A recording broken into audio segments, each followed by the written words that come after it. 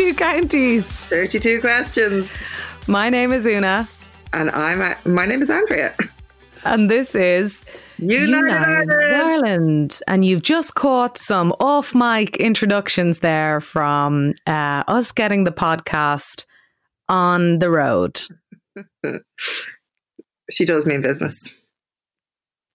Now, we usually take a county, dive into an issue relevant to that county, and then see where in the world it brings us. But that was BC, of course. These days, we're looking at issues or themes in a rapidly changing pandemic-impacted country and give them a global context. And this episode is about QAnon. It's going to be a very interesting conversation, so stay tuned. I hope all of you Patreon supporters are enjoying the Sunday Soothe. As ever, it's a new month. Welcome to July as the year rapidly runs through its months. We're past halfway. We're past halfway. And the thing that happens every month is that some of our patrons accidentally drop off. It can be due to people like changing their cards and stuff like that. So if you are a Patreon supporter, and you are not, just go to our Patreon page basically and check if you're still signed up, because people can fall off accidentally. So do that for us. We love you. If you're listening and you're not a Patreon supporter, maybe you would like to join us for starting at $3 or €3 a month. You can help us make these podcasts and keep them going. We really appreciate your help. How are you feeling, Andrea? I'm feeling very good. Yeah, I am. My return to normal is in the post, and I'm very delighted about it. And I'm not normal because I know we don't want to go back to normal, blah, blah, blah, blah, blah. But yeah, I do. It's coming back. I'm delighted. Obviously, myself and yourself are in completely different headspaces regarding all of this. I am kind of remaining outside of broader society for the foreseeable. I was dancing my way into the city centre every day. We're like, what's open today? Oh, go on. Sat in the pepper pot yesterday and had eggs and tea, and it was delicious. And I'm creating a little list of where is open for sitting down. The joy of just sitting down and eating. Oh my God, it's so lovely. Trop Hop is open. All my favourite little neighbours on South William Street. It's just, it's so good. I love it. I'm just not doing any of this, obviously. I am remaining ensconced in my bunker. And I was just thinking the other day, actually, I've only been into town, like walking around twice, I think, since lockdown began. Once was to Marks and Spencer. The other time was to meet a friend at Nine Crows on Mary Street in Dublin, and that's it. And I don't know, I guess this is kind of, it's not a divide, but I do think it is. I think some people like yourself, Andrea, have the confidence and enthusiasm, and obviously are I work from home always, so it's a different kind of thing. Like, I don't have any particular like a workplace to go back to. So, and then there's people like me who are still scared and worried. Not scared and worried. I don't know. I feel like if I can, keep apart from, the reopening of things, I kind of will. I don't really have any interest in going to pubs. It kind of makes me nervous. And I'm not really into the energy that's around, but I totally appreciate that this is maybe not the wider disposition. No, totally. We did a poll on our Instagram to see about reopening and how people felt and what measures we were going to put in place above and beyond the regulations. And there's definitely differences of where people are at. There's like some people are just ready to get out there, and like I am ready to get out there, but not like fully.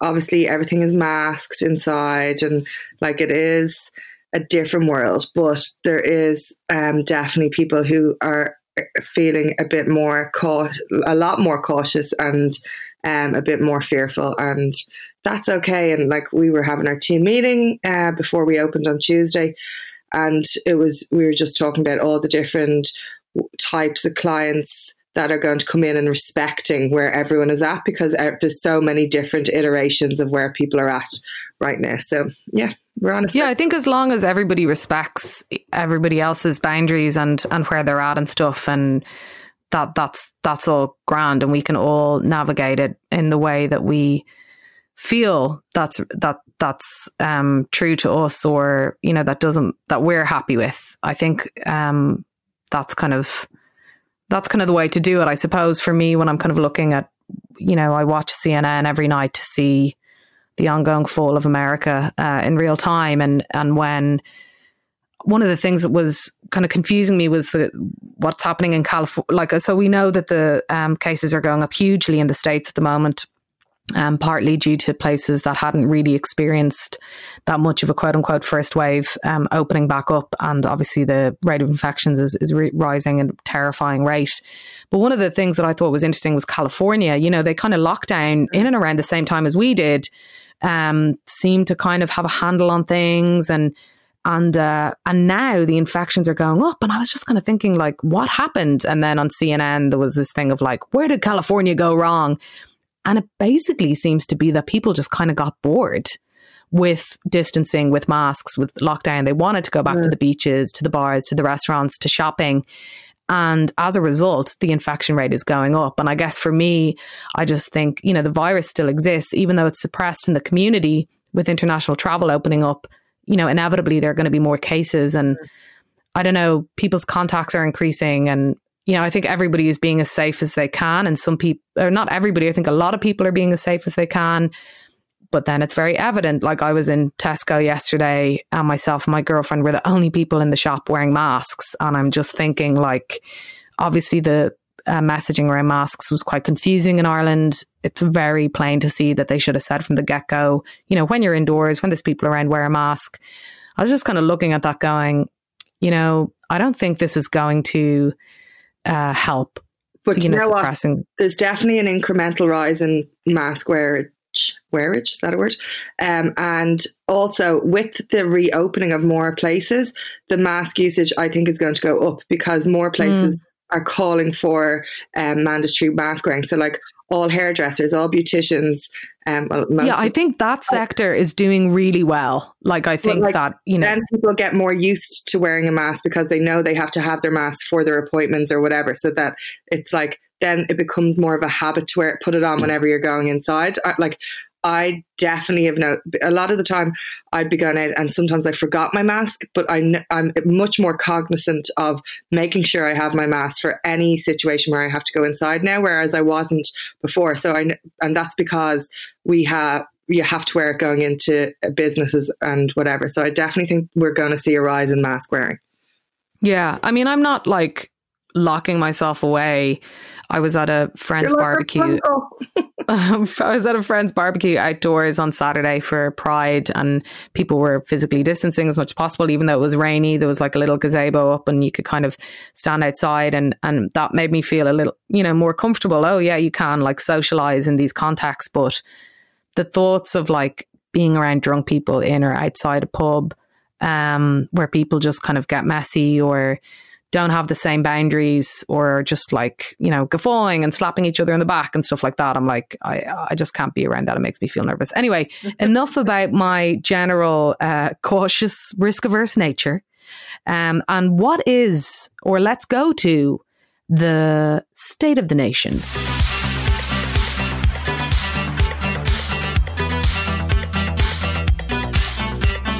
Andrea, what's the state of the nation? The state of the nation is we have a new government. So just when we were recording last week's one, the government, the white smoke rose from the Green Party, and in they trod to the new Fianna Fáil, Fine Gael trifecta. And so we've spent the week having the announcement of the ministers and then the junior ministers yesterday. There was 2 ministers who declined their positions to build up their party and some are calling it a leadership grab. Potentially. Well, Jim O'Callaghan is just like absolutely raging that he's not Minister for Justice, it seems. And then he was offered a junior ministry, and it's like, no, I'm just going to go over here and play with this. I mean, I'm totally projecting. Maybe that's not his position, but he sure did seem like he wanted a senior ministry. We talk about this all the time, and I see the human in politics a lot. And it, like, I feel really sad when people like lose their positions, or like, even though they're some of them might be skanks, but is that a political term? That's really the human position, I think, Andrea, to take. Well, some of them may have done skank activities during their tenure, but then when you see like they're still like losing their job, I just don't know how people have the ability to work in politics. Like, it's just must be an emotional roller coaster. And then imagine if you were a senior minister and then being given a junior minister. I'd be like, you're grand, whatever. But that's like...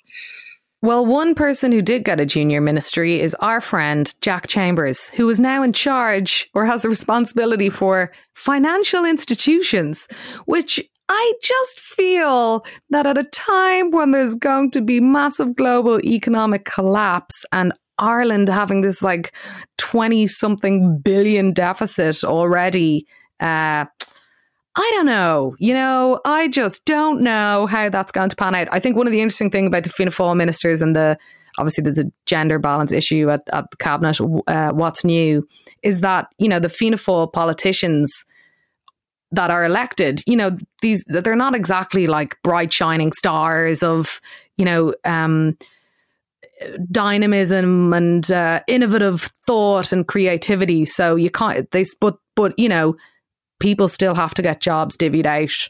And here we are. Can we go back to Jack Chambers, right?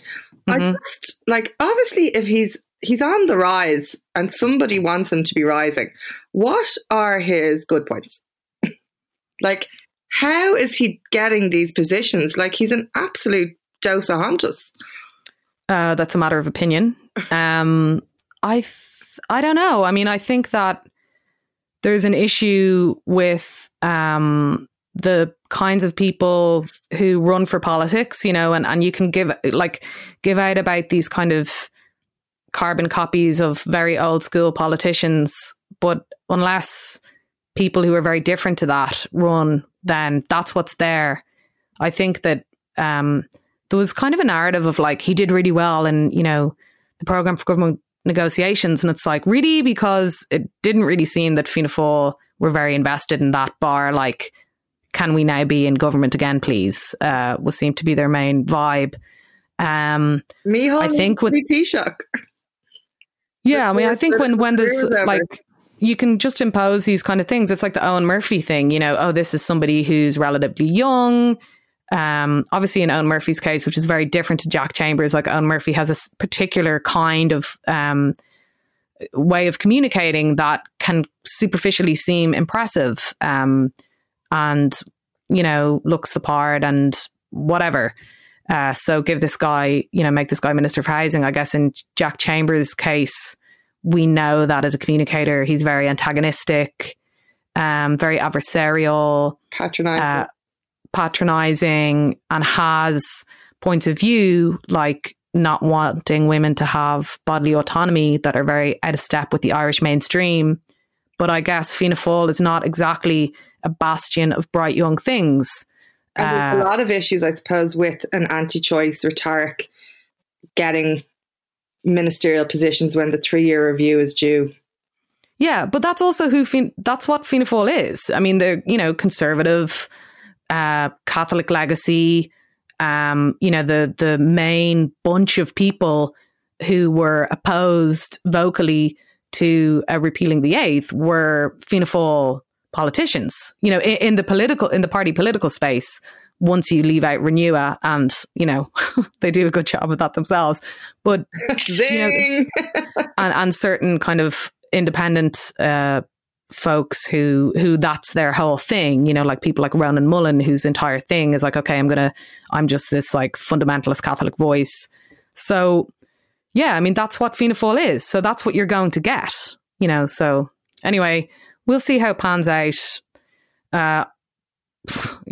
Let's just see what happens. One of the good, really great appointments was Eileen Flynn became a senator, and that's just really fantastic. She's an amazing voice, amazing representative, amazing speaker. It's so important to have somebody who is a traveller, is from the travelling community, dominant in politics. So that's just really, really fantastic. And of course, in all of myself and Andrea's discussions about the importance of the arts and culture, we then and the lip service that is given to that, we then have Catherine Martin, who I was interested to see her become a minister in this departments, because traditionally ministers for arts and culture are more, I suppose, like emerging or low level people. She's obviously much more high profile.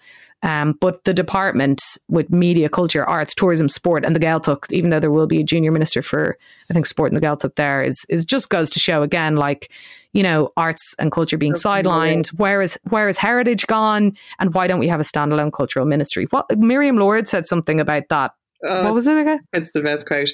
In the end, 3 coaches sufficed. 2 for the ministers and 1 to accommodate Catherine Martin's job title. Gold.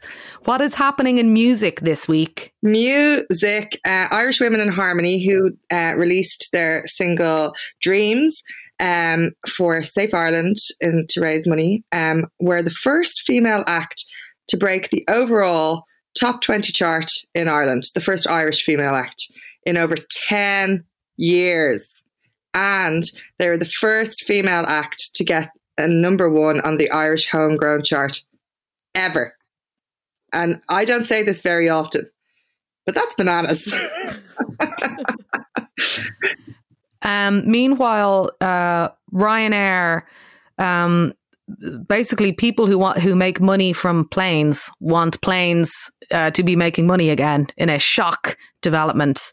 What's going on with Ryanair? There's plenty of guff coming out of them about how Ireland is way out of step and we need flights back, even though, as we know, international travel is what spread COVID-19 in the first place. They are literally the biggest, I wouldn't say PR, but they are just so good at keeping their name in the news, aren't they? Like, it's literally let's just be controversial and come out with all this shit. And we need to get rid of anything that makes Ireland safe from COVID. And one of the quotes on their interview on the radio yesterday was, Ireland is not going to be some COVID-free Tír na nÓg. Why not? I'd love a little cute Tír na nÓg, the land of the youth, Giz. Not that I'm ageist, but I'd love to not have back pain. It's a classic tension between the whole people who are like, it doesn't matter, we just need to eat, open up the economy again. Obviously, we know that economic devastation is also not healthy.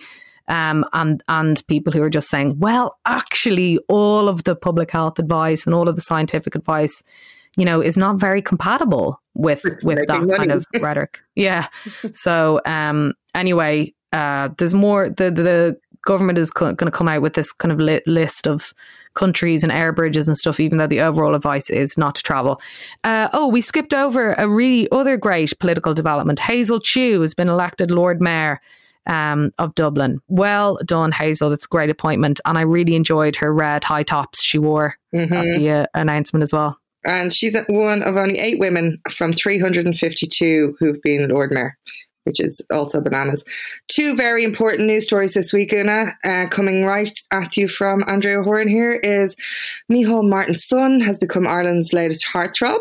If you say so. It's literally there was clicks and newscasts about Micheál Martin's son and their ideas, which is absolutely gas. And then finally, we also apologise to objectifying men in this manner. It is not helpful at all. Well, it's not objectifying him. He was seen as a heartthrob. Okay, is that objectifying? Maybe. Anyway, go on. Finally, Dustin the turkey was attacked by Niall Horan stands in the US following the comic relief piece. They literally came for Dustin the turkey and the Den. So you have to wonder, do Niall Horan's fans know anything about Ireland? Clearly, the fact is no.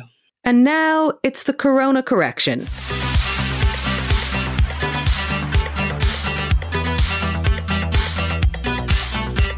So this week's Corona Correction is kind of a bit of an abstract one, but it's one that I've kind of been following. I don't know if you read that article from ages ago in The Guardian about what happened to the real Lord of the Flies. You know, obviously the Lord of the Flies book is about, you know, when young people are left to their own devices, it all goes to shit and everybody attacks each other. And then, you know, everybody watches The Beach and go, we can't have utopias. But I think that there's also been other stories about how people are inherently good and, you know, actually don't fall to shit. And anyway, this article in The Guardian was about a real life situation where a bunch of young people ended up on an island themselves. And instead of just forming some like crazy, you know, horrible tribe, they actually all did work together. But there's a new study out that I was reading in this journal, Science Advances, and it's basically that people try to do right by each other, contrary to our constant narratives that, you know, people are actually terrible and, you know, everybody's going to fuck each other over forever. And the study is called The Robustness of Reciprocity. As we all know from Lauryn Hill's Get My Reciprocity. When you know when you're a kid, you're like, what is that word? Anyway, the robustness of reciprocity, experimental evidence that each form of reciprocity is robust to the presence of other forms of reciprocity. Basically, this is all about pro-social behavior, and that even if someone's own kind of welfare or whatever, that there may be a cost to one's welfare to benefit others, people actually do it. And so ultimately, we do have a good basis for reciprocity, for pro-social behavior, for empathy, for people doing right by each other. And that maybe if we didn't have all of these interventions that, you know, bolster individualism and make people competitive, that would shine through. And so that's here's a question for you. And when did we decide that the news was just going to be bad news? Like, why did we not start reporting on good news? And maybe that we just don't get to hear about all the good stuff that people are doing because only we decided to report on the bad stuff. Is that it's a good point. I mean, I think there's loads of stuff to unpack with that, but I guess that's why we sometimes try to bring a little bit of light to people's lives. That's kind of not what we're doing on this episode, though. This episode is about QAnon. We're going to have a chat about it and then a discussion with a very interesting expert on this subject. So let's get on to QAnon.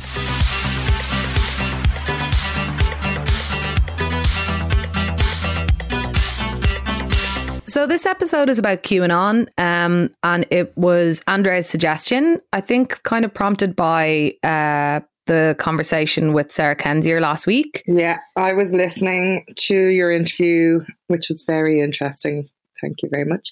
But at the end, just a little nod to QAnon was thrown in there. It was like, blah, blah. And I was like, what the hell is QAnon? So off I went on my toodles and had a little Google around the internet, and then discovered this absolutely bananas shenanigans going on under the QAnon nom. And then from what I could decipher, obviously loads of banana shit is under its umbrella, but it feels like it's an umbrella.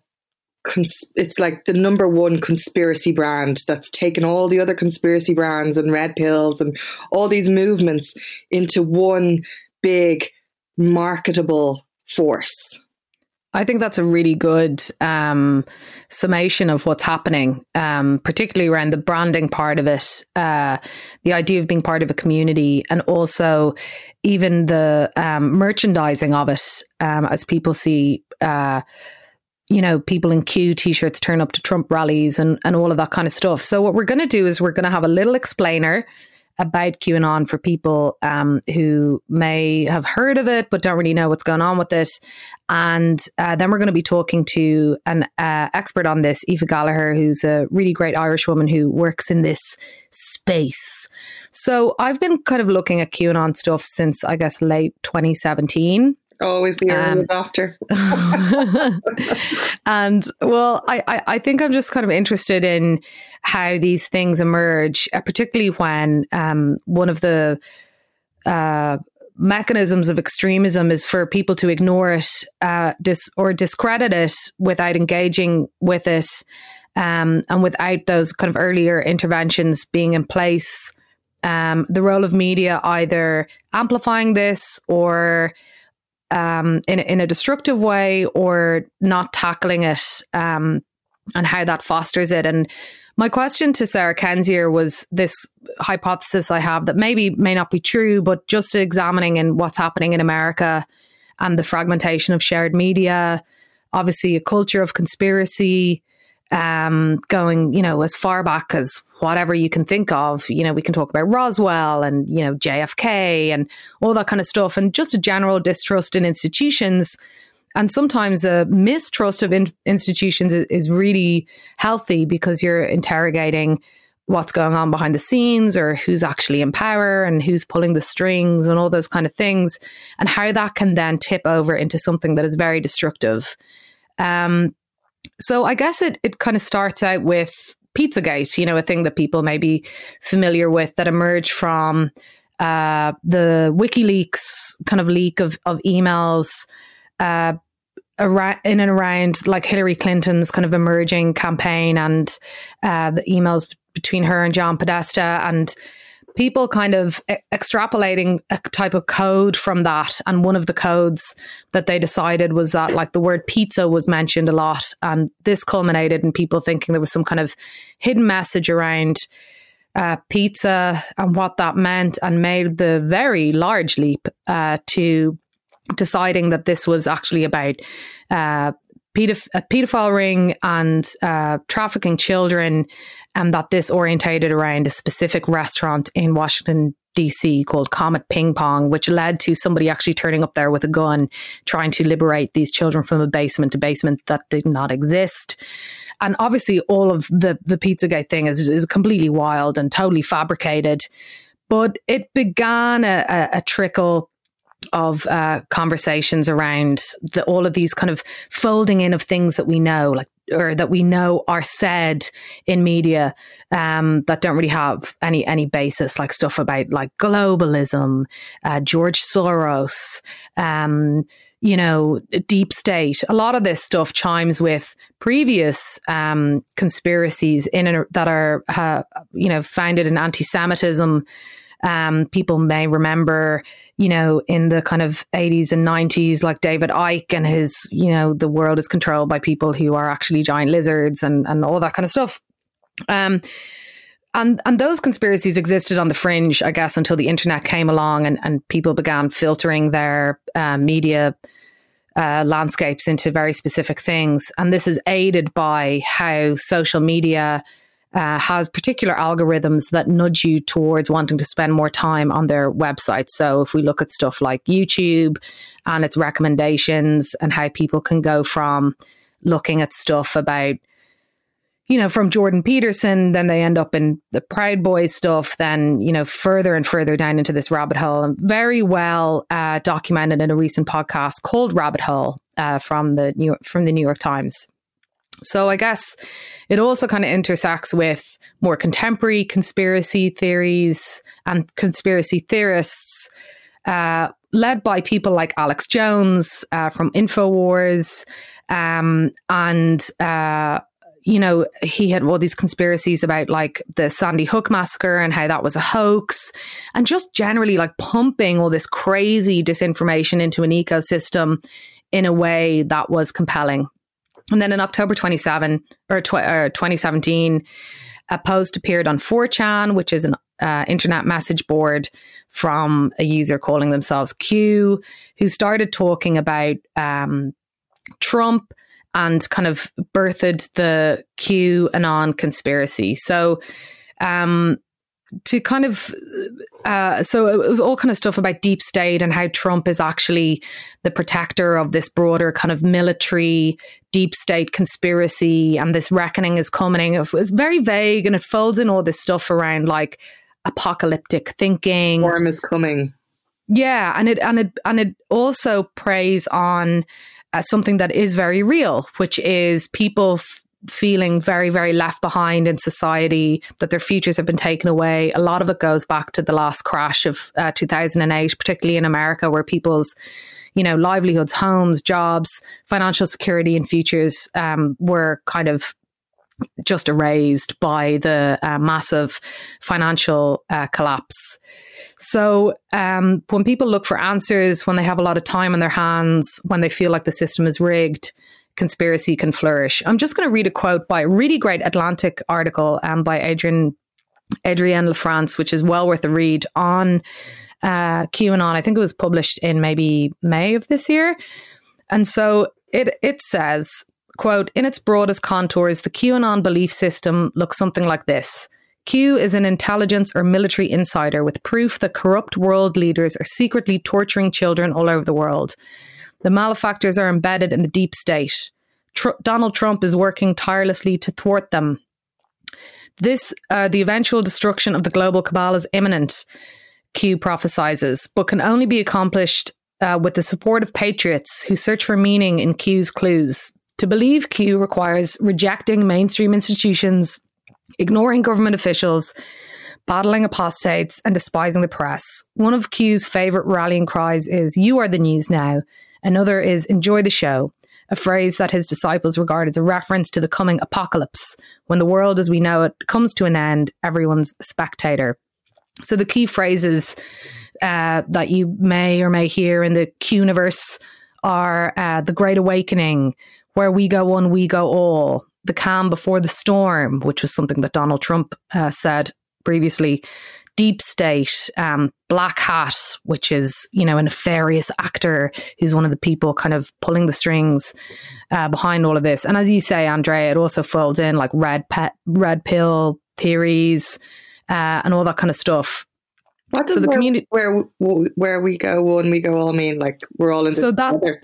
Yeah, so that's kind of like a community rallying cry that is designed to kind of pull people together into this conspiracy, so that, it's kind of like we're all in this together, and that it's kind of like a community ties philosophy. So that's like often abbreviated. Yeah, exactly, and that's often abbreviated to WWG1 WGA. So you might see that hashtag and stuff around, or bumper sticker or whatever. So like this community grows across the internet. People are looking for answers. People are spending a lot of time online. People are nudged by different algorithms. When Facebook altered its algorithms to move the focus away from like random news sources, they put the focus back on Facebook groups, thinking that this would have a good impact, but actually it ended up having the opposite. Actually, in particular, in France, with regards to the Gilets jaunes, the yellow vest movement, stuff like that. So obviously, social media plays a huge role in it too, and also this sense of belonging. And what's interesting about the QAnon quote unquote community is that it doesn't necessarily look like other extreme internet communities that we've seen emerge that are often, fundamentally, I suppose, rooted in very young male communities online who are very au fait with the kind of irreverent, trolling, meme type internet discourse that emerged at the genesis of the internet. And it actually more so skews a little bit older, and I don't know whether or not it skews female, but certainly it's not just a male conspiracy space. A lot of people may have seen the clip recently of a kind of a town hall meeting in Florida, and a lot of women were taking the mic and saying this really inflammatory stuff, and people were like, God, these people are totally crazy. But actually what they were espousing was very QAnon type stuff. So after this kind of grows and takes hold, you begin to see people in Q t-shirts at Trump rallies, even people working for the American state, like certain military people, like having Q pins. People start to run for public office, and that's kind of ongoing in the States. And whereas it was kind of, as I was saying, like maybe skewing a bit older, what has been noticed by people who monitor this kind of stuff over the last few months is how it's kind of also now coming into TikTok. So where obviously TikTok is a super young user base, and it does seem that like the Pizzagate conspiracy theory has become kind of a gateway for much younger people, like mid to late teens, taking it on and kind of going down that rabbit hole as well. Like all these kind of very cultish like communities, there's also lots of stories emerging about people becoming very radicalized who previously would not have been, you know, into this kind of stuff at all, and fundamentally believing all of this kind of stuff, and people essentially losing their family members to it and losing their friends.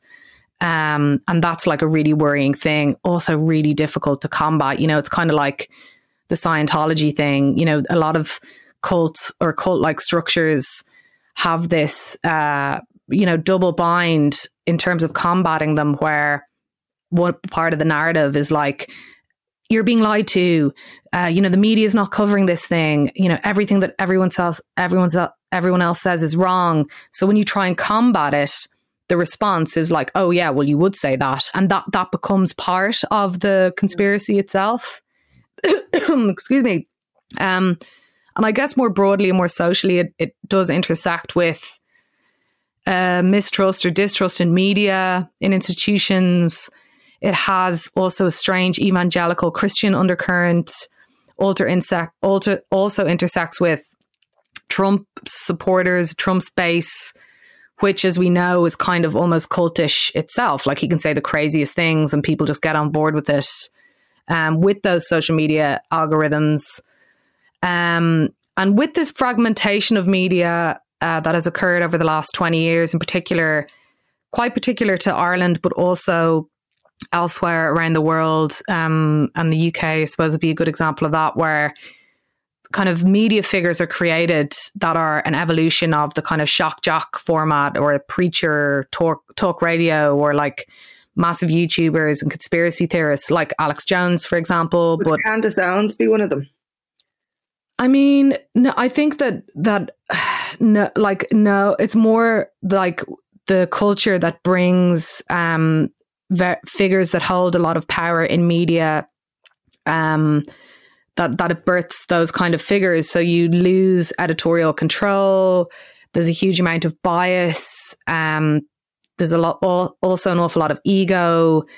Even the kind of idea of like following people, like people really weigh in behind certain podcasts or certain YouTube channels, and that person then holds an incredible amount of power, and they can basically like ultimately kind of say whatever they want, particularly in the US, where, you know, defamation laws and all that kind of stuff are very weak because of the you know, the freedom of speech kind of vibe, culturally and constitutionally. So like there is kind of very much an evolution of that. And I suppose when we look at over at American media, you know, if you're ever somewhere random in America and you turn on the radio and it's like wild, like evangelical Christian stuff or total shock jock stuff, we don't really have a culture of that in Ireland, I suppose, because we do have a relatively healthy shared media, although, you know, younger people are really kind of getting most of their information from social media these days. But like that kind of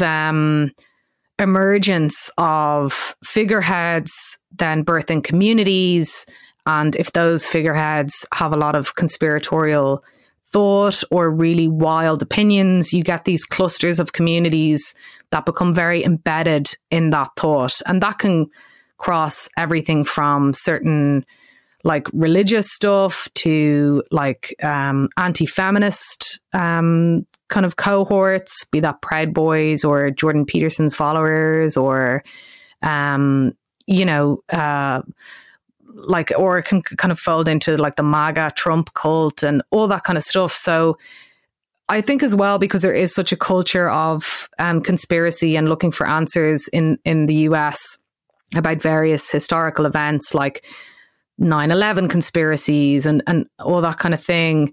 I even remember when I was like a teenager reading this book, The Bible Code, which like purported to have all of these like Nostradamus type predictions about the end of the world and written in the Bible, and they're highlighting all these things almost like word search clues or whatever. So there is this search for answers, and obviously the internet foundationally as a kind of place where information is held often goes unchecked, and conspiracy really flourishes. I mean, you only have to, if you like go watch, for example, a random 9/11 conspiracy video on YouTube, you will end up in like multiple conspiracy land. And then I think the other thing is that something that Sarah Kendzior said last week, that the greatest tool for like steering people away from this stuff is just telling the truth, because there can often be a kernel of truth in these kind of things. Like corruption is real. Pedophile rings are real. The Jeffrey Epstein story was a massive QAnon point of conversation. Controlling forces and this idea that like the system is rigged, they can feel real, and QAnon preys on all of that. What do you think about that, Andrea?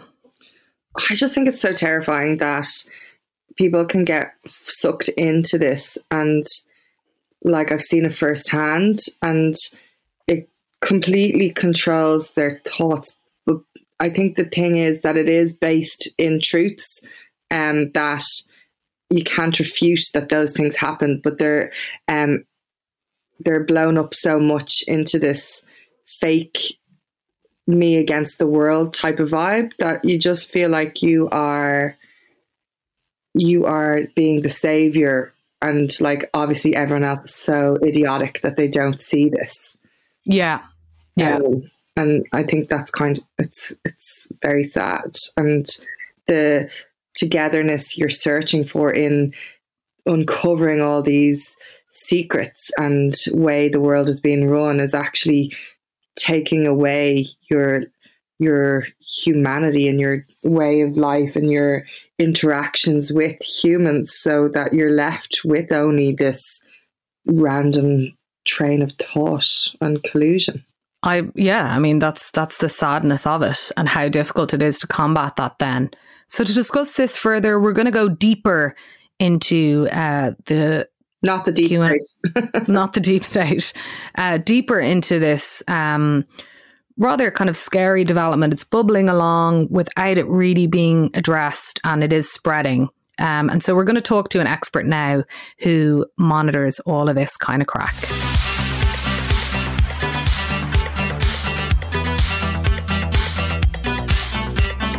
Aoife Gallagher is an analyst with the Institute for Strategic Dialogue, which is a global organisation working on solutions to combat extremism and polarisation.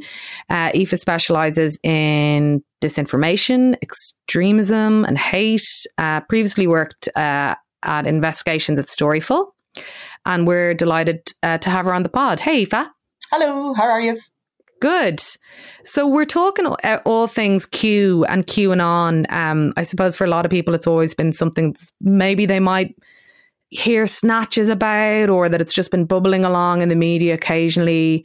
But, from your perspective, because you work very much in this zone, how did this as a conspiracy widen its reach into a community from your analysis? The community was first formed on 4chan, which is like an anonymous image board on the fringes of the internet. And it's pretty much where like the worst kind of conversations on the internet take place. And it very quickly went from there to mainstream platforms. So analysis has shown that it pretty much immediately was seen on the likes of Twitter and Facebook. Over the years, so the past 2.5 years, pretty much since this has been a thing, the community are very dedicated, and they've built a lot of resources. I mean, there are countless websites, there are films, there are apps. There are QAnon songs on Spotify. I mean, they've kind of gone into every kind of medium going, and they're very dedicated to making the world like wake up to Q as such. So that's like one element of it. The other element I would say are the algorithms on the likes of Facebook and YouTube, which pretty much mean that if you dip your toe into the conspiracy pool at all, you're going to be recommended like a video or a group about QAnon eventually. And then when you join one group or you watch one video, you'll keep getting recommended more. So it's a good mixture of like effort and determination by the QAnon community, and then that extra boost that social media platforms give to that kind of content. Generally, where do kind of followers of Q live on the internet, like at the moment? I know that you're saying that the reach into loads of the, kind of different platforms that a lot of people would know and use all the time. But then like 8chan gets shut down, and then there's 8kun, and then like people talk about Gab and Discord and all that kind of stuff. Like, where's the main activity happening, and what are those platforms like generally? Well, I mean, at this stage, I think it would be pretty safe to say that on any platform online, you will find a QAnon community. Probably like for the general public, I would say that the place that you'll find them would be in Facebook groups. And, Facebook groups were kind of boosted on the Facebook algorithm maybe a year or so ago, which meant that people were being exposed to more groups again. So definitely likely on Facebook. As I say, YouTube also plays a major role in QAnon. There are many people that dedicate pretty much their entire lives to making, long videos about QAnon and deciphering the codes that go along with it. So, I mean, again, those mainstream platforms are very much relevant, but you mentioned like places like Discord and, Telegram groups and these kind of up and coming, sites that a lot of people maybe wouldn't be as familiar with. So you do pretty much find it everywhere. And then, we've kind of seen in recent weeks as well that it has also, appeared on TikTok, and that kind of shows like a bit of a change certainly in demographics, because it's always kind of been something that's been more associated with an older population, not older as such, but kind of middle age, kind of maybe 50s, 60s. But now we're seeing that the younger generation are also very susceptible to it. So, and it's also been spreading a lot more on Instagram in the past few months, which traditionally wasn't really a place for QAnon followers. So at this stage, it pretty much is everywhere. And the main thing of QAnon is that it makes people feel connected to something important that other people probably don't know about yet. But what are some of the more bizarre offshoots from it? Well, I mean, most of it is bizarre, which is a pretty sweeping statement. So, I mean, kind of the big point about QAnon is that, the world has been run by a group of global elite pedophiles pretty much that traffic children. And then there's another kind of offshoot to that in this drug, or it's a compound that's produced by the adrenal gland, and it's called adrenochrome. So it was kind of referenced in a couple of things in the past. It's referenced in Hunter S. Thompson's Fear and Loathing as a hallucinogenic drug, and but apparently in real life this compound is actually not that exciting. But QAnon followers believe that this elite cabal of pedophilic globalists are harvesting adrenochrome from children's brains and drinking their bodily fluids to make them look younger. So, I mean, there's offshoots of it that are just so far-fetched and so crazy, but, people do definitely subscribe to it. And, other parts of it, I mean, they take like recent celebrity deaths, like the likes of Chris Cornell and Chester Bennington and people like that would have died by suicide. And they take their deaths and try and link them to the fact that they were, supposedly killed because they were going to expose this elite ring of pedophiles. So, I mean, they kind of take bits from everywhere and like little bits of information and put them together. Pretty much 2 and 2 makes 105 to them. That's the way that they kind of take all these little pieces of information. So there's enough real life stuff in their stories to make it feel kind of believable to their followers, essentially. Exactly, yeah. And how does it intersect with the pandemic and 5G and all those other side stories? Yeah, well, I mean, the pandemic created, excuse the pun, a perfect storm, I suppose, for these kind of ideas to flourish. I mean, the backbone of QAnon is that, its followers think that anyone who's part of a global institution, the government itself, the media, like various NGOs, that no one in these bodies can be trusted and that everyone is part of some kind of a global scheme. So the fact that there was kind of, around the world, a fairly uniform response by governments and the media to kind of how to deal with the pandemic, the same information was being given up, like in a lot of places about lockdowns, masks, social distancing and all the rest. So this kind of aligned view just created this kind of, even more of an environment for conspiracies to flourish and for people to question why everything was so aligned. And then, of course, on the fact that, massive populations of the world were confined to their homes for weeks and months at a time, it meant that there was, people were spending a lot more time online. And we have actually seen a massive uptick in online conversations about QAnon, especially in the last couple of months. And then kind of, diving into the virus itself, people like Bill Gates have always been a target for QAnon. Anyone that's kind of a rich, powerful, someone who has philanthropic kind of, duties in the world and stuff as well. So, Bill Gates, as one of the richest men in the world and someone who's dedicated a lot of his time to tackling vaccine inequality around the world, he's become a prime candidate for QAnon conspiracies. So, some of these will say that, the virus was produced in a lab in Wuhan and that it's part of a massive plan by Bill Gates to enforce mandatory vaccinations on the world and, in some cases, inject, people with tracking devices. So, that's one offshoot of it. The 5G thing, in my opinion, the 5G thing was kind of stood on its own a little bit before coronavirus, and then it became part of the QAnon conspiracy as well. And again, those kind of, those claims say that, that 5G radiation is actually what's causing the coronavirus, or that the pandemic is a cover-up for tech companies to install 5G cell towers all over the world, and it's part of a depopulation program.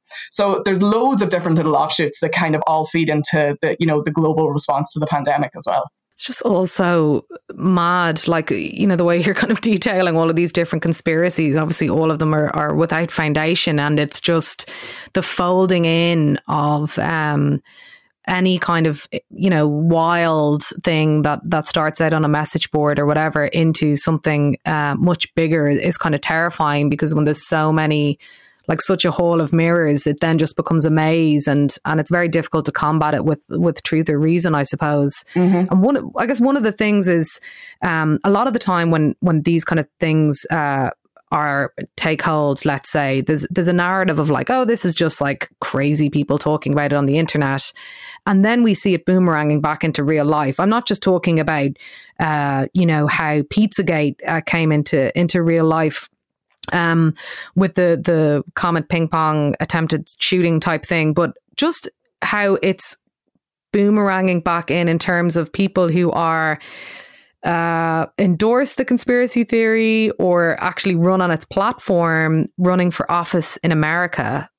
What's happening with that? Because I guess when something leaps from a digital space into a real one, maybe it'll be something that people will take more notice of. Yeah, and certainly, as you mentioned, there's over 50 candidates running for various political positions in the US this year that have conveyed some kind of support for QAnon, which is just crazy. I remember back in 2018 when, the first time a QAnon supporter or QAnon supporters were seen at Trump rallies. I remember thinking, oh my God, that's crazy. And now we have people running for office that are subscribing to these beliefs. And even in Georgia, last week or the week before, whenever, a QAnon supporter, she won her primary in Georgia. So, it's not like these people are being ignored and people think that they're crazy. People actually do subscribe to this, and it's something that they want to see in political office. So there's that element of it. There's the fact that Trump himself amplifies QAnon accounts on Twitter all the time, and he makes small references to the QAnon movement.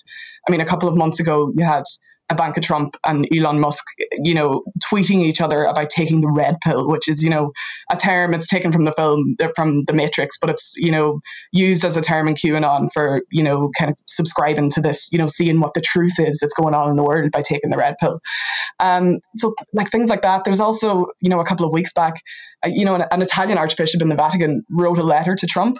And in the letter, it spoke about the children of the light and the children of the dark and how Trump had to battle against the deep state. And these are all references to QAnon. So this conspiracy is deep rooted at this stage. This kind of goes into a lot of different facets of society, and it's really, really starting to bubble up. And even recently in the States with the protests, the Black Lives Matter protests, we saw there was a video of a QAnon follower destroying a memorial to George Floyd in the US because she believed that his death was staged and that all the protesters were being paid by George Soros, So where does all the distrust come from? Sorry? Where does all the distrust come from?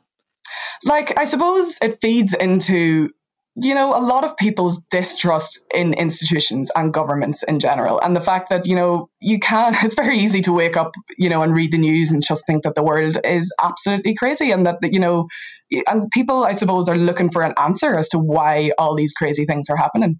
And I suppose when you take all these little threads that QAnon are putting together, to certain people, it makes sense. And to a lot of people, it seems to make sense, you know? And what are the Irish aspects of it? Like, has it taken root here, and has the language of QAnon come into Ireland, and all the slogans that they're using as well? What are they? I mean, thankfully, Ireland, you know, we do tend to be a little bit behind the rest of the world. And I think in things like this, yeah, exactly. It's great. And I think that we do still have an opportunity to really stop this from taking hold here. Like when you look on Facebook, there are Irish QAnon groups and pages. They have between like 500 and 1,000, you know, members or likes, which is, you know, it's hard to say if all those people are Irish, but I mean, it's still showing that there is support out there for this kind of thing.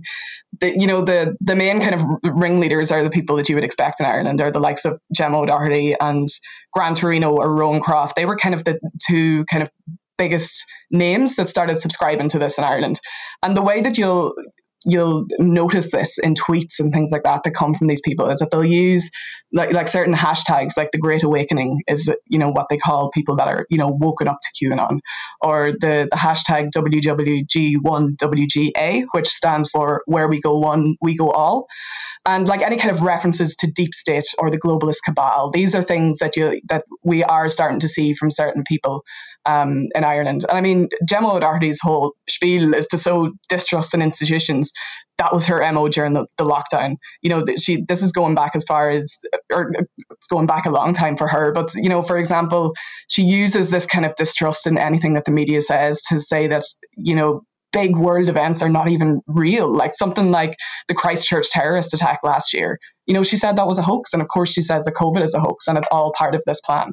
One thing that I noticed kind of early on in lockdown, when there were sporadic protests, some of them were orientated around the court case that Gemma O'Doherty and John Waters were taking. And others were of their offshoots of their supporters, but there was one on O'Connell Street, and kind of in looking at photos on that, there was the Where We Go One, We Go All on one of the banners, and people were talking about those, various Q or Q adjacent, rhetoric, I suppose. But I was really surprised to see that leap into real life, literally on the streets. And I guess, you know, when we were talking to Sarah Kensier last week, and I was making my hypothesis, which I hope won't come true, about that because cults are such a particular group ecosystem, that they can be very hard to break. You know, the delusion goes so deep that it's very difficult to counter. And when I saw that kind of leap from online into real life, it really made me concerned. You know, from your work, which, you know, is very much looking at all of this stuff, and from the organization that you work for, just because people may think, oh, this is just chatter on the internet or whatever, it doesn't make it any less worrying or dangerous. You know, we're hearing these stories all the time about people losing their friends and family members to QAnon, like in the US.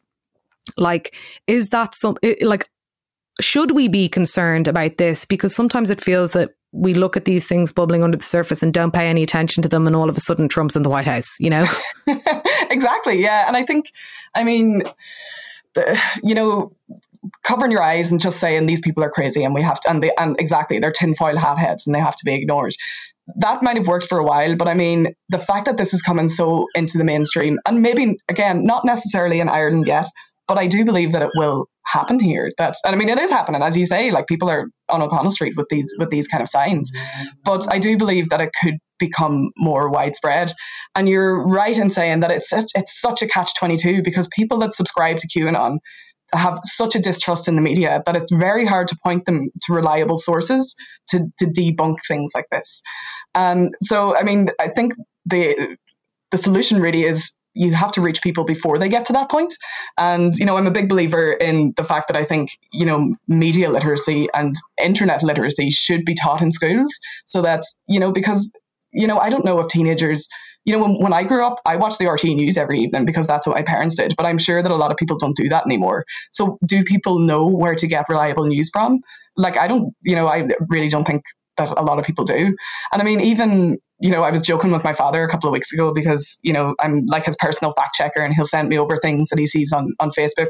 And I told him that I think he should only be allowed 30 minutes a day on Facebook anymore, because he's just getting down these rabbit holes. And I'm, when you become worried about, your family members possibly tripping into this stuff, especially when it's something that I work with every day, I mean, there really, really needs to be a response to this.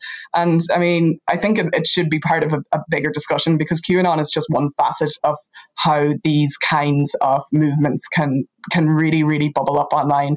And then, as you say, suddenly, you're faced with the fact that, a couple of years down the line, we could have someone that gets into becomes a TD and subscribes to these kind of theories. So I do think that, there is work to be done, and it needs to start yesterday, really.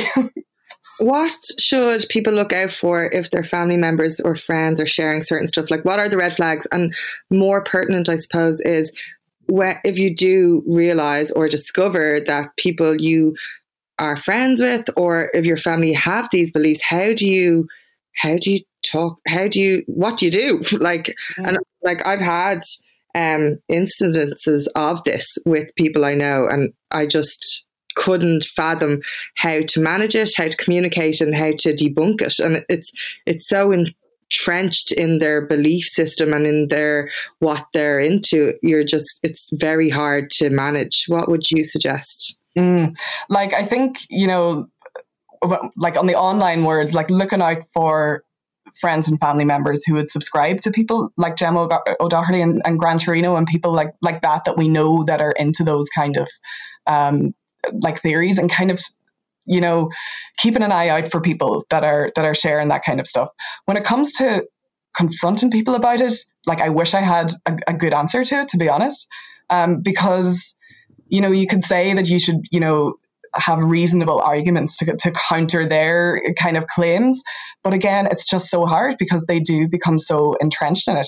So I think, keeping an eye out for, any kind of posts that suggest that the entire world has been run by, a small group of people or something like that, are definitely things that you need to look out for. What are social media platforms doing to combat this? I mean, this week, YouTube knocked off, I think it was about 25,000 extremist accounts, let's say. There have been various people, banned from Twitter. Reddit is undergoing some kind of existential crisis. But like, what are they doing about it? Because it does seem that, like, YouTube in particular has a radicalization pipeline that is very, very damaging.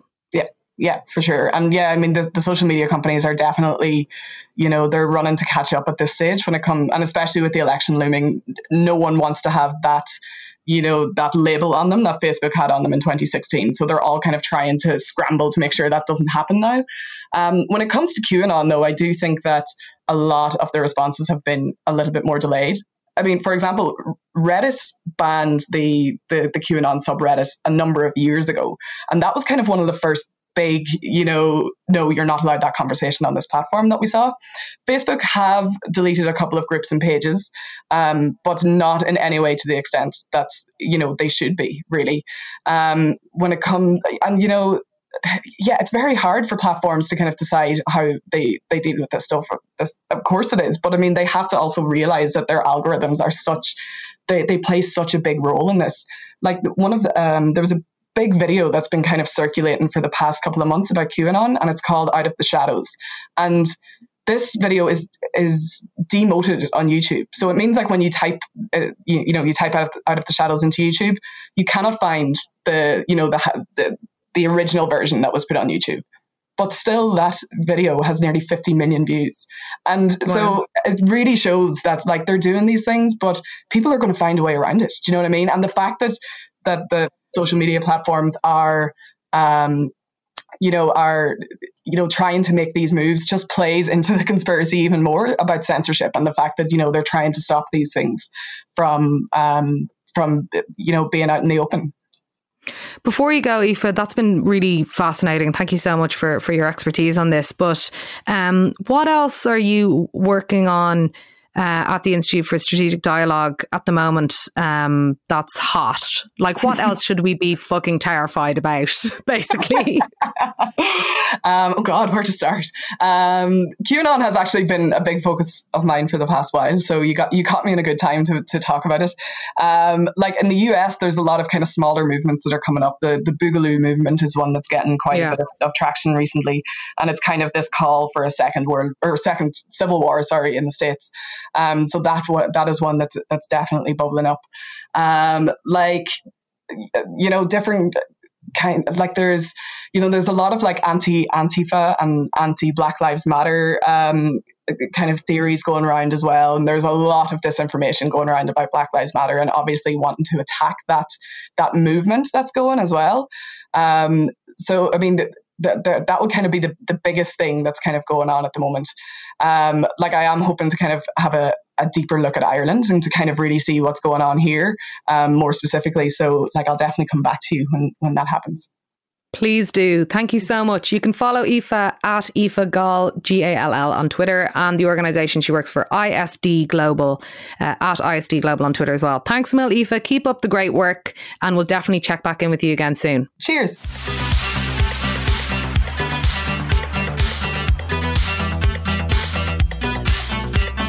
Now for our fave bits. My fave bit, singular, this week is I got a bike. So after spending all of lockdown going, I really should get a bike because, I can't drive and you can't, all the advice is not to use public transport. So I finally got a bike. And if you are in Dublin, I would highly recommend Little Bikes in Stoneybatter. I don't know why it took me so long because it is literally approx 45 seconds walk from my house. But I just picked out an old frame there that they had, and then they just made this bike up for me, and it wasn't expensive relatively, and they're just really nice and great. And of course, it's like secondhand bikes, so you're not putting out any new crap into the world. So Little Bikes, thank you. You are my fave bit this week. I think you did that as your favourite before, but whatever. I think you did. Anyway, that's fine. Right, I really love your bike. Thanks. I only got it. I got it yesterday, so I can't have done it before. Well, I've heard about Little Bikes already. All right, okay. Well, they are paying me to... No, they're not. Okay, Andrea, what are your fave bits? That is the second ad for a little bit. My fave bits are Trop Pop is back open and it is my fave bit ever. I think I've heard you talk about Tropical Popical before, Andrea, actually. Was that your fave bits before? Because I love it. It's like my favorite thing in the world. And we opened with the help of all our new screens from Think Design, which are leopard print embossed and monstera leaf. So even though we have to live our COVID life, it still looks nice, because obviously aesthetics are very important to me. So I'm big up to them for making our salon not look skanky. Also, my fave bit is the benches are back outside Le Guillotin. It just filled me with so much joy. It's all these little indicators of the life of normal coming back. So you can sit outside Le Guillotin. It won't be long till we're drinking outside Le Guillotin. Fingers crossed. And finally, my fave bit. So obviously, COVID has fucking wrecked the buzz on many things, but one of those is hotel buffet breakfasts. One of the greatest inventions of the world. And I was having a Twitter conversation with someone about the baked ham you get for breakfast in Ballynahinch. Oh my God, and you carve it yourself. Stunning. I love a hotel breakfast. There's nothing I love more because I love experiences of food that are like tapas experiences. And I don't mean Spanish because I hate cumin and shellfish, but more like the more like tastes of everything. So that's why a buffet was my dream, because I hate committing to a full plate of the same taste. I want, a little suggestion of this, a little suggestion of that, maybe an olive here, blah, blah, blah, whatever. So with hotel buffet breakfast, I was devastated. But what I've started doing is creating my own on a tray little buffet breakfast every morning. Obviously, I'm in Blessington, so I'm clearly looking for things to do. But I am making like a little granola pot with fruit, a little cheese of mozzarella with basil. Then I have my little toast area, maybe a cracker with some Harry's nut butter. And then you just bring it to bed on a tray and eat all these different tastes. And it's the best thing in the world. And I kind of, this can go into a COVID correction as well. God, we didn't think these 5 bits were going to take so long, did we? Oh, whoops. But it's also a corona correction because I didn't normally eat breakfast at home because I was always rushing out the door. But now I'm giving myself time to make this full buffet that I bring to my bed with my tray, do my bits in bed while wondering how joyous this buffet breakfast is. Why don't you open a cafe that's just a constant breakfast buffet? Well, I wanted to open a cafe and I wanted to call it Finger Me, and it was going to be... really don't brand wise. It was going to be amazing because it was going to be all finger food. So you could it was because I love finger food and taste of things. And then, as you know, when you go on a ride at an amusement park like Disney World or whatever, and at the end you get the pictures of you mid roller coaster. And it's all branded like Disney World, and you bought. So then I was going to do that, so that mid your dinner, a photograph was taken of you, and when you were leaving the restaurant, there was a board with all the pictures, and it was branded "I've been fingered" at Finger Me, and it was you mid dinner. I can't believe I've given my idea away. I can't believe it. I bet you it's going to be done. This is a really bad idea. Well, photos of people while they're eating. No. I love that from your mid flow of chat and crack. Oh, love it. Anyway. Did you know, speaking of amusement rides, that I once got hypnosis treatment to rid me of my fear of roller coasters? Seems like a very worthwhile reason to get hypnosis.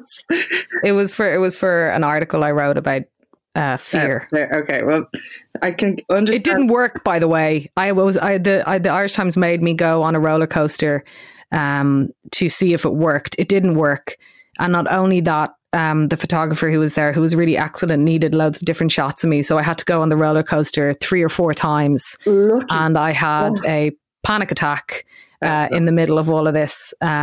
It was very bad. So I don't like velocity as a state. Give it so hence the no driving. And I'm going to add it as another 5 bit, but it's a far away 5 bit. You know, you can do a day trip to Alton Towers. It's just my worst nightmare. Oh my God, we did it. No, here's the thing though. I like fairground. I really love fairgrounds and amusement parks because I like all the noise and the lights and everybody's having fun. I also really love fairground games. Coconut shies, etc. Go fast, go high, go speed. Turn me upside down and give me all that adrenaline. Do you know another thing that gives me adrenaline at the moment? Watermelon ice pops. There's the Rowntree ones. Oh my God, I am obsessed with them. They're so delicious. I've just so many 5 bits. I love bits at the moment. Just bits. Anyway. That was really fantastic. I enjoyed that a lot. What is the deal? The deal is keep your distance, back off. So many people are getting up in my grill and I'm one-way systems. Why are you walking towards me? I'm literally fuck off. Keep washing your hands when you come in and wherever you can, and use the hand sanitizers. Keep your sneezes contained and practice good respiratory health in terms of sneezing and coughing. And also wear a mask whenever you're inside. We have to just think, and I did a big Instagram post about this, the Blind Boy did this tweet just about how the people who are wearing masks are usually the ones who are really trying not to be infected, whereas all the arrogant people going around without masks don't have a worry and are more carefree. And think about the people being afraid to be there, and all you have to do is wear a mask to protect them and stop being so fucking selfish. So put a mask on. I paraphrase there, obviously. What is this week's tuna chicken roll? I'm excited. So this came about because there's conversations about dancing starting again in whatever form they are. They'll probably be at a brunch and you can only dance at your table, but the dancing is coming again. The dance will come. And there are some events upcoming, but for now, we have to keep dancing on our own. So this week's Tuna Chicken Roll is Solo Dancing by Indiana, the Joe Goddard remix. It's an absolute tuna chicken roll. I've been Una. I've been Andrea. That was QAnon. If only that was QAnon and it was gone. And we are United Ireland. Stay safe.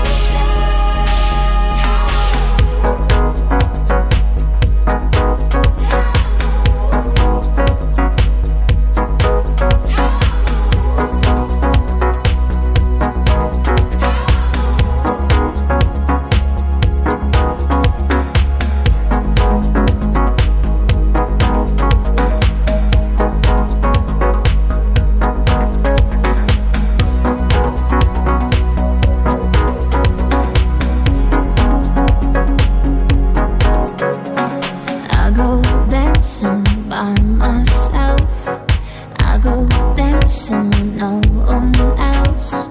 Solo I go. I go dancing, it's so intense. I will dance to the bitter end. No point asking, cause I always dance alone.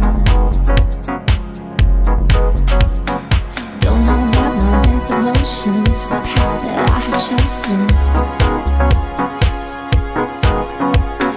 And it starts with a lot of motion. Music stopped and the spell was broken.